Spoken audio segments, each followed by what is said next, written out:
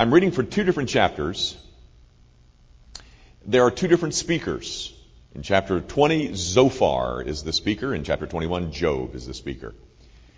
And interestingly, I could stop pretty much anywhere in here after the first 5 verses and after the first 7 over here.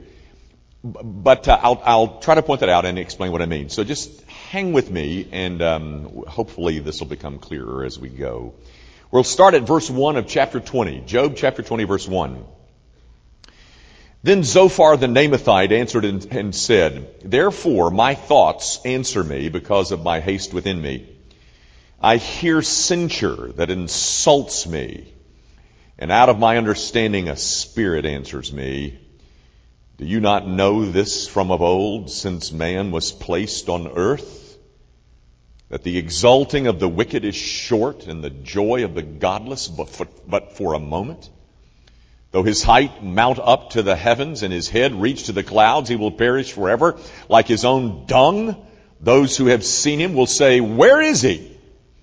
He will fly away like a dream and not be found. He will be chased away like a vision of the night. The eye that saw him will see him no more, nor will his place any more behold him. His children will seek the favor of the poor, and his hands will give back his wealth. His bones are full of his youthful vigor, but it will lie down with him in the dust. Now, guys, I could go on and read the rest of that chapter, but it's the same thing. It's the speaker, Zophar, establishing a principle that he mentions in verse 5, that the exalting of the wicked is short. And he spends the whole chapter giving you his children will seek the favor of the poor, and his hands will give back his wealth. That's the rest of the chapter. He's describing and teasing out the principle that he had mentioned in verse 5. The same thing happens in chapter 21. Let's go there. This is Job speaking, verse 1. Then Job answered and said, Keep listening to my words, and let this be your comfort. Bear with me, and I will speak. And after I have spoken, mock on. As for me, is my complaint against man? Why should I not be impatient? Look at me and be appalled, and lay your hand over your mouth. When I remember, I am dismayed, and shuddering seizes my flesh. Why do the wicked live, reach old age, and grow mighty in power? Their offspring are established in their presence, and their descendants before their eyes. Their houses are safe from fear, and no rod of God is upon them. Their bull breeds without fail. Their cow calves and does not miscarry. They send out their little boys like a flock, and their children dance. They sing to the tambourine and the lyre, and rejoice to the sound of the pipe. They spend their days in prosperity, and in peace they go down to Sheol. Gang, the rest of that chapter is the same kind of language. Job is teasing out the statement that he makes in verse 7. Why is it that the wicked live and reach old age? Why is it that they spend their days in prosperity? And the whole chapter is just rephrasing that one question. Now, the grass withers and the flower fades, but the word of our God, it endures forever. Guys, I read you from both of these chapters because whereas there are some very distinct dissimilarities, there is one similarity that I wanted to point out. The similarity in both of these chapters is that they're both talking about the wicked. Now, the difference is that Job's friends, as represented by Zophar in chapter 20, Job's friends think Job is the wicked. Now, of course, as you might expect, Job thinks otherwise. I only want to spend just a little time with Job's friends in chapter 20, because really we've covered that graceless ground before. The bulk of our time I want to spend with Job's comments in verse 21. But I want you to notice that they have two perspectives on the wicked. And I hope that you'll find at least the one comments on both profitable for you as we debunk one and as we examine the other. Now, taking a look at chapter 20 with Job's friends. Again, Job's friends, this is consistent throughout the whole book. Job's friends want to explain Job's situation entirely along conventional, predictable lines. They even say in verse 4, I don't know whether you got it, but in verse 4, do you not know this from of old, since man was placed on earth? That is, Job, it's always been like this. Everybody knows that this is true. Well, what is it? What is it that everybody knows is true? He mentions it in verse 5, that the exalting of the wicked is short, and the joy of the godless but for a moment. Everybody knows that. Do you not know that it's been like this from time immemorial, Job? That the wicked will get theirs, and it'll come quickly. Now gang, their approach, that is the three friends' approach, it develops. Their reasoning develops over very logical lines. Do you know what a syllogism is? Have you ever heard of that word, a syllogism? If you ever went to law school, if you've ever taken any philosophy, you probably have heard what a syllogism is. A syllogism is a carefully, logically developed argument. That's all it is. But it has three component parts. A syllogism, this thing called a syllogism, has three component parts. It has a major premise, a minor premise, and a conclusion. And Job's three friends are a great illustration. Let me show you. The major premise on the part of Job's three friends, which is wrong, but this is the way they think. Their major premise is all suffering is a result of God's judgment on wickedness. That's a conviction of theirs.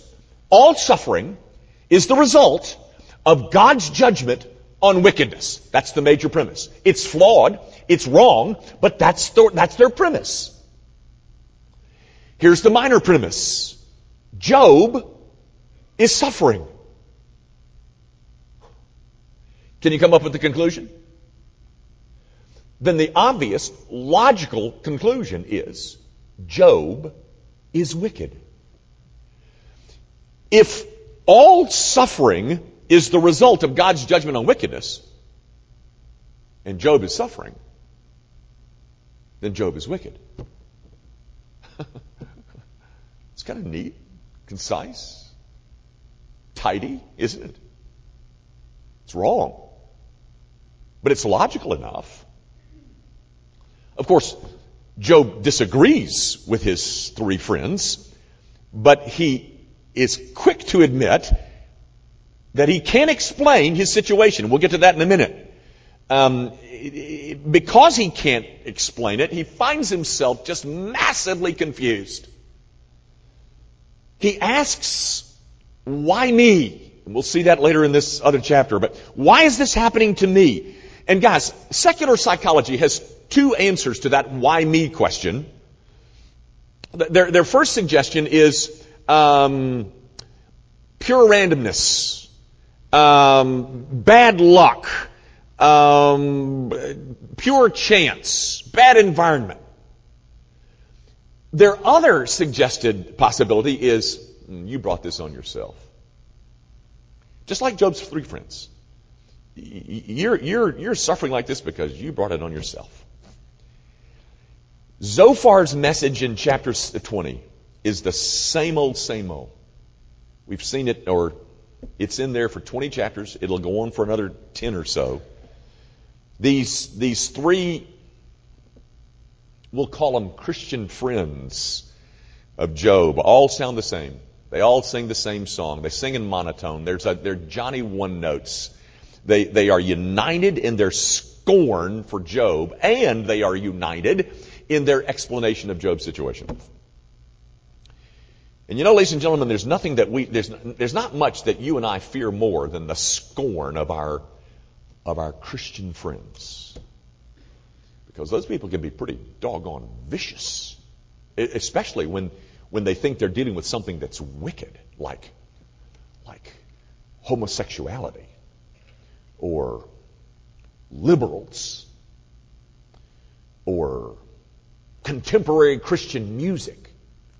I mean, those people can be vicious. But you see, because Job's experience doesn't line up with theirs, Job's three friends brand him a wicked man. Verse 5. What they're saying is, Job, it's always been like this. The exalting of the wicked is short. And you're our classic illustration of that principle, Job.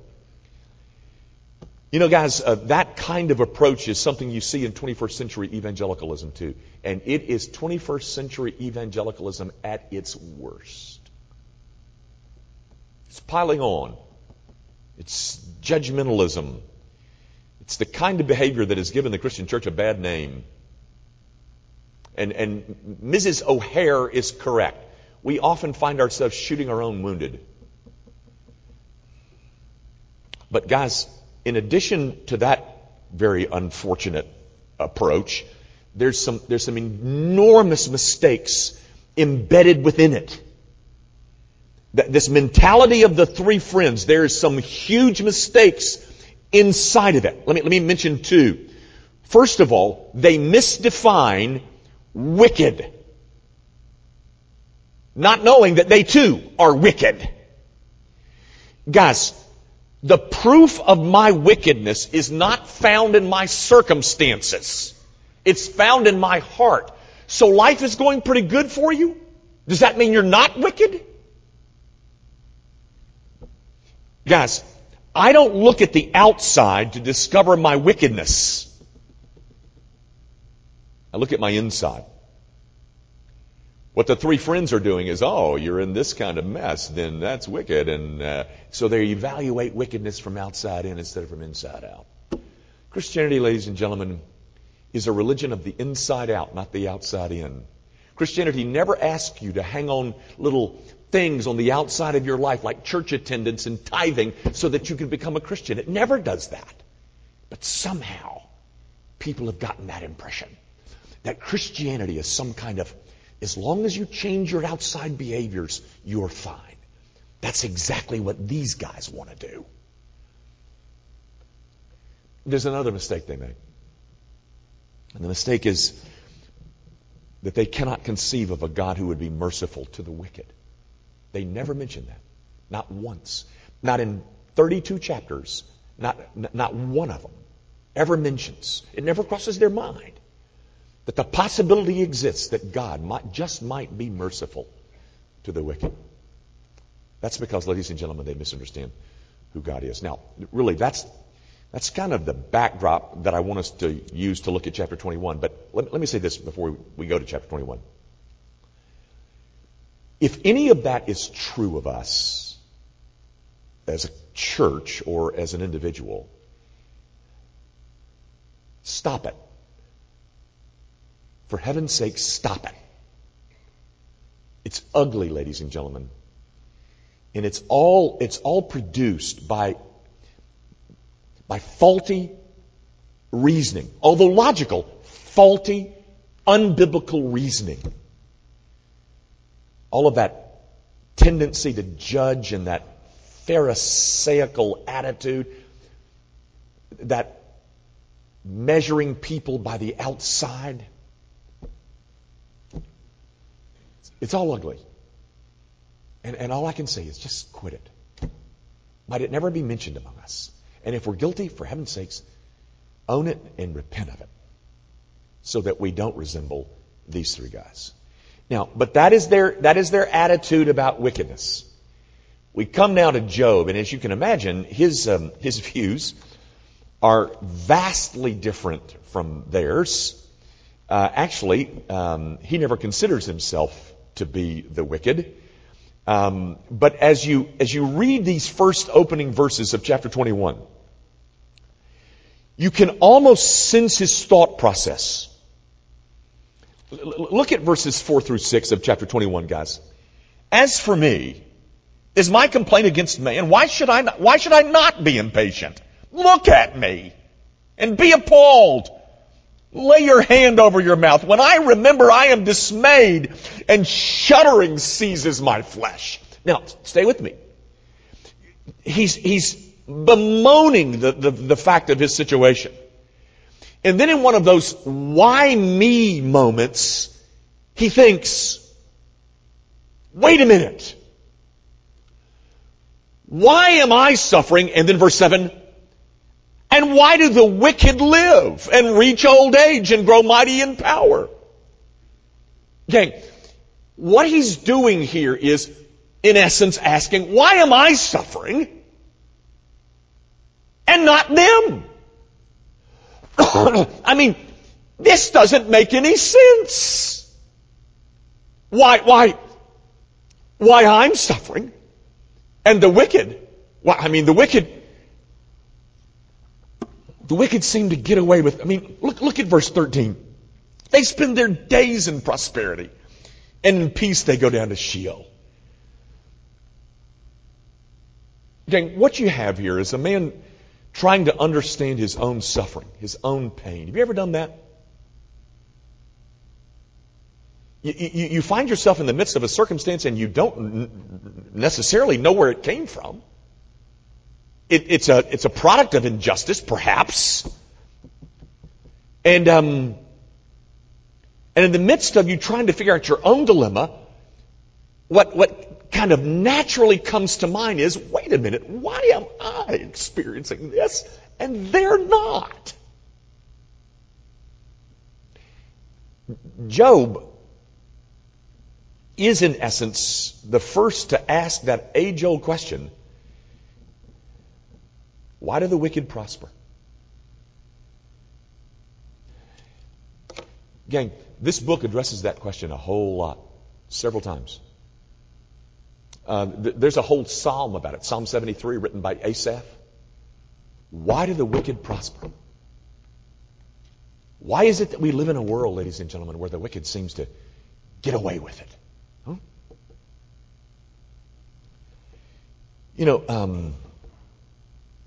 That's a tough question. And it is addressed several times in this book. And every time we find ourselves in a situation where we're wondering why the wicked are prospering, it gives rise to all kinds of confusion and doubt. I really wonder, is there any suffering of which doubt is not a part? And the doubt that comes in the midst of my suffering is often produced by this conundrum of why it is that the wicked seem to get away with all that they're doing, and I'm not. Why am I suffering?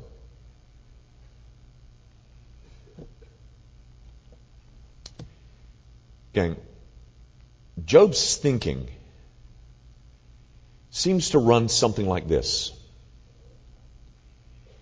If good things happen to wicked people, and they do, then there is ample reason to suspect that bad things can happen to righteous people. Which, by the way, you may recall, Job's friends think that's not possible. That is, bad things happening to righteous people.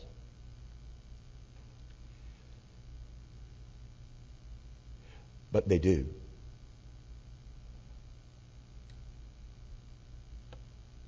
Why? Why? And do you know what answer Job gets? Silence. That's the answer he gets. He gets no answer.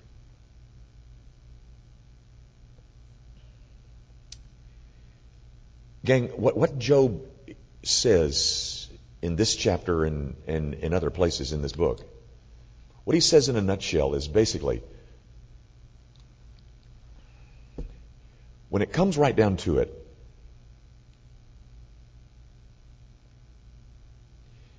life makes no sense.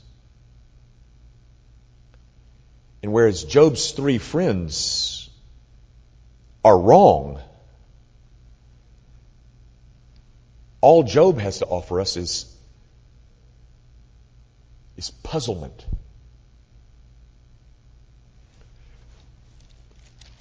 The way that Job's three friends explain it in chapter 20 is wrong. But when you come to dealing with Job and his understanding, the only thing that he can come up with is, why is it that I'm suffering and they're not?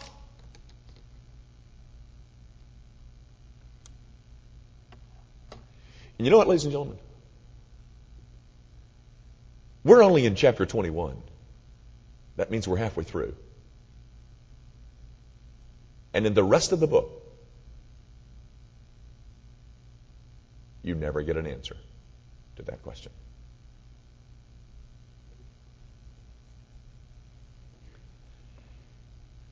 The Bible does give you a way to deal with it, but the Bible never gives you an answer.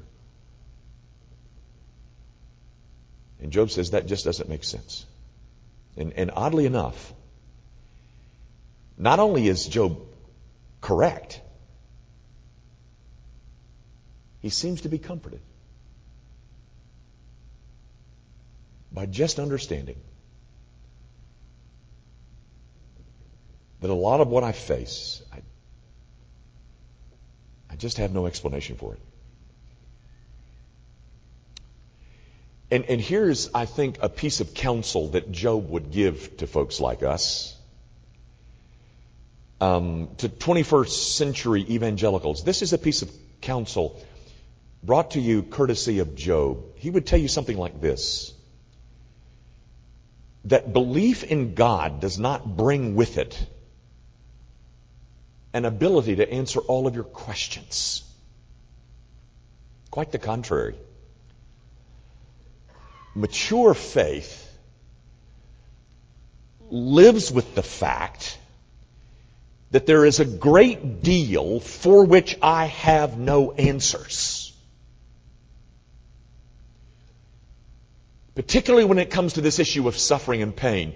And then he would go on to tell you something like this, ladies and gentlemen. He would say that mature faith is a kind of faith that is willing to trust God in the dark.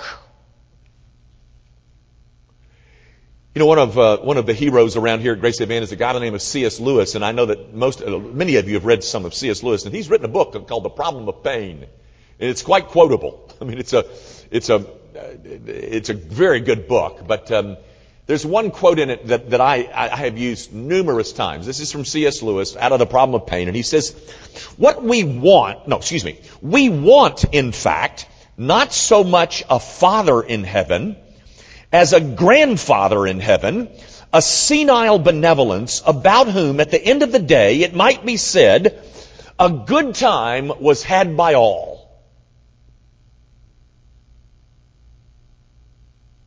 Well, may I be the first to inform you, we don't have a God like that.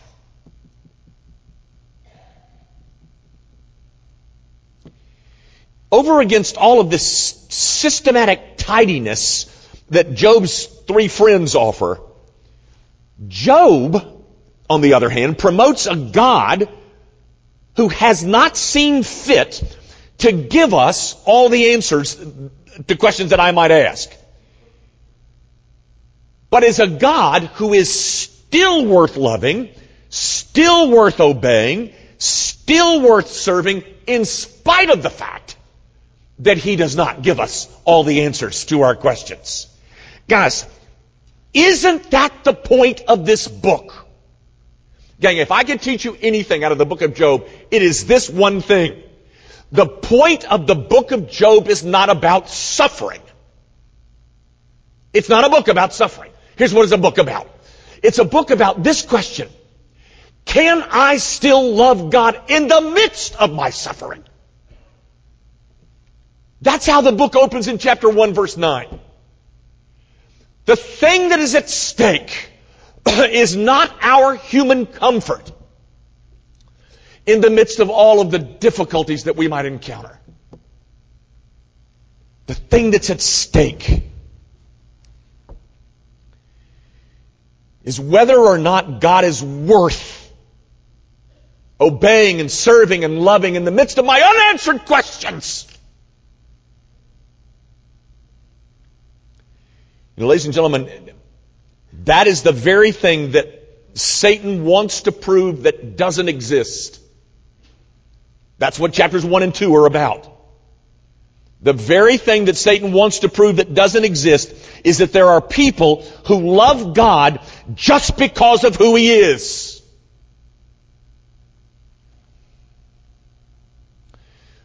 What Satan wants to prove is there's no such thing as a person who loves and serves and believes and enjoys a God who has not answered all of his questions.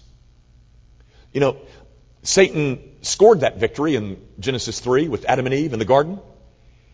Adam and Eve were told not to eat of a certain tree. But you know, he didn't tell them why not to eat of the certain tree. He didn't explain himself. He didn't give reasons. He gave them a command that had no explanation, and the point was,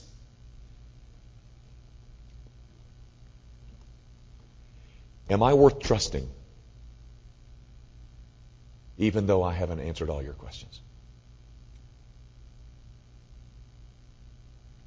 Why do the wicked prosper? Even if I haven't answered all your questions, can you trust me in the dark? Well, can you? Will you? Is He? Not is it worth it, but is He worth it? Because I can tell you, my brother and sister in Christ, when it's your turn, you will be asking why. And the chances are pretty good is that you will get the same thing Job got. Silence. And will you obey Him then? Just because of who He is.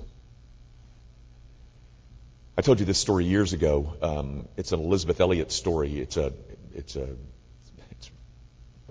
think a wonderful point made. But she tells a story about having some friends who lived in the highlands of Wales, and they were sheep herders. They were sheep farmers.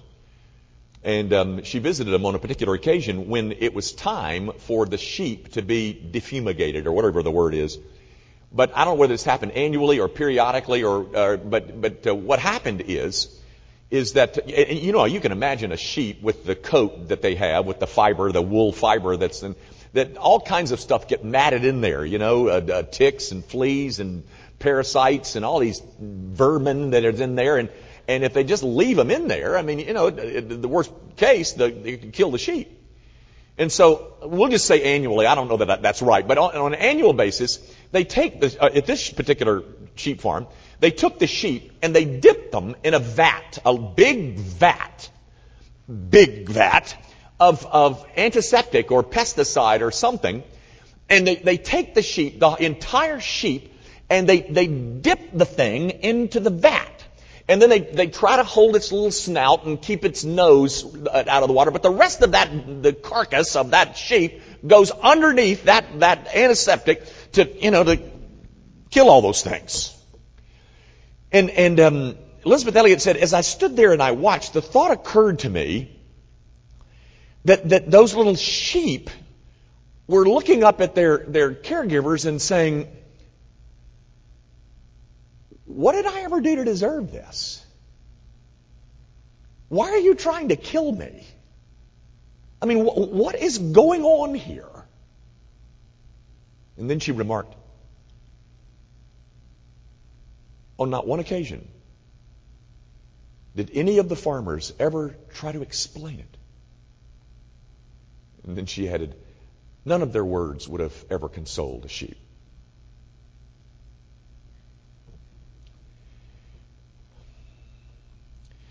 Gang, all of that makes sense.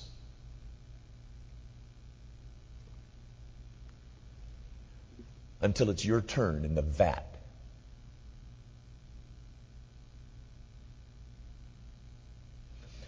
And then comes all the confusion and all of the questions and all of the doubts and even anger.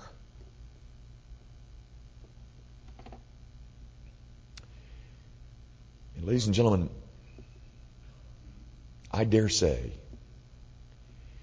that you will never be able to hang on unless and until you see Jesus Christ being faithful to you when God sent him into the vat for you.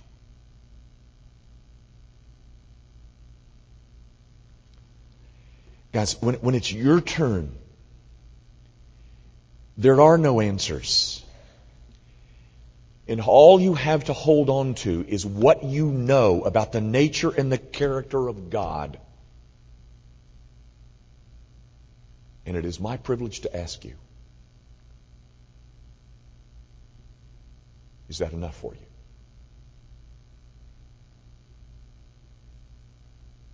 Is he worth it? Is he worth trusting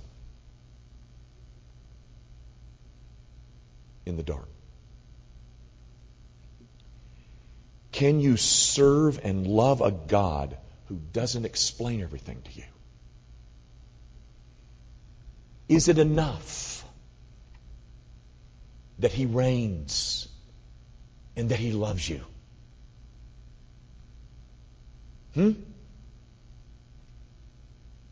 Is that enough?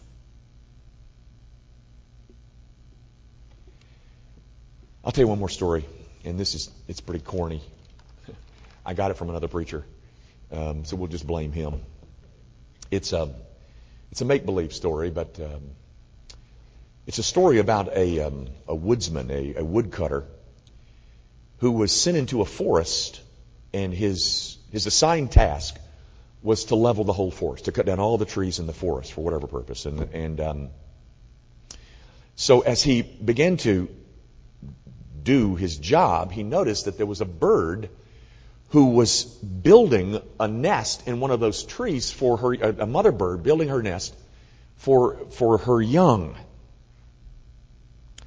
And he realized that if he was successful in his task, he was going to cut that tree down and it would kill the bird and the mother and the baby birds, et cetera, et cetera. And so he goes up to the tree and he takes the blunt end of an axe and he begins to pound on the tree. And the tree, the mother bird looks down and wonders, why is he being so cruel to me? And so she picks up and moves to another tree. And so the woodcutter goes over to the other tree and begins to pound on that one. And the bird is confused and wonders, why does he hate me? So it happens 3 or 4 more times in different trees. And so finally, the bird builds her nest in an outcropping of rock. And the woodsman, of course, moves on. The point of the story is this, ladies and gentlemen. What tree are you leaning on right now that God is banging on And you, all the while, are wondering, why is God so mean to me? When His goal is to get you to find your safety in the rock. That bird never got an explanation. But she ended up finding her security in the rock. And ladies and gentlemen, though I do not have all the answers to your why questions, I do know that the reason, or at least one of the reasons behind so much of our pain, is that there is a God who is trying to move us away from the things that we think will give us safety and happiness, but won't. And a God who is trying to move us to the one place where the soul is safe.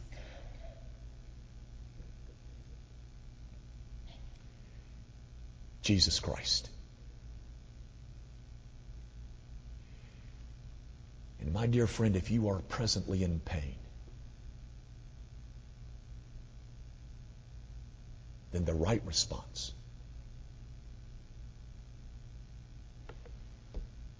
is to find the rock. I got one more and I'm done.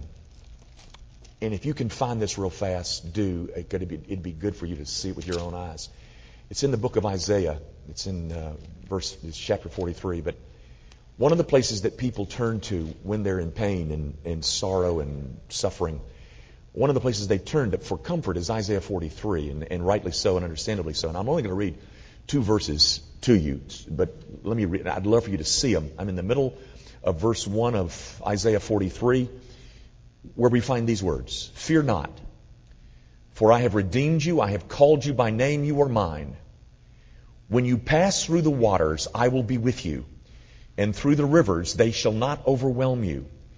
When you walk through fire, you shall not be burned, and the flame shall not consume you. For I am the Lord your God, the Holy One of Israel, your Savior. Guys, I want you to notice that the promise that's contained here is that God will walk with us in the midst of whatever fiery trial we're in. But I want you to notice what the promise is not. The promise is not, while we're walking through there, I'll explain everything. He doesn't even say, I'll explain later. He simply says, I'll be in there with you. And you, ladies and gentlemen, ladies and gentlemen, we will feel His presence to the degree that you and I know that Jesus Christ was thrown into the ultimate fire for us. The more I know of Jesus Christ and Him crucified, the better I will do when it's my turn in the vat. Everybody gets a turn. Maybe 3 or 4 turns. And will the fact that Yahweh reigns and that He loves you, will that be enough? In Isaiah 43, the only thing that is even approaching an explanation is this: For I am the Lord your God, the Holy One of Israel, your Savior.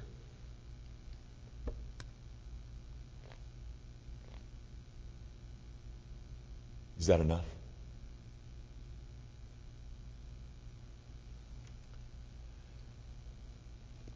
Our Father, I do pray that you will remind us that We don't have all the answers, and it's okay. That you have made a commitment to us, a commitment, an everlasting, eternal commitment to us, as displayed in the person and work of Jesus Christ, and that you have hollered to the world that you are satisfied by raising him from the dead. Now, Father, for my brother or sister who is in some degree of suffering or pain even now, would you remind them that you can be trusted in the dark?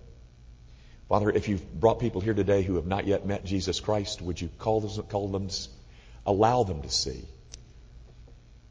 that apart from Jesus Christ, all of life is meaningless.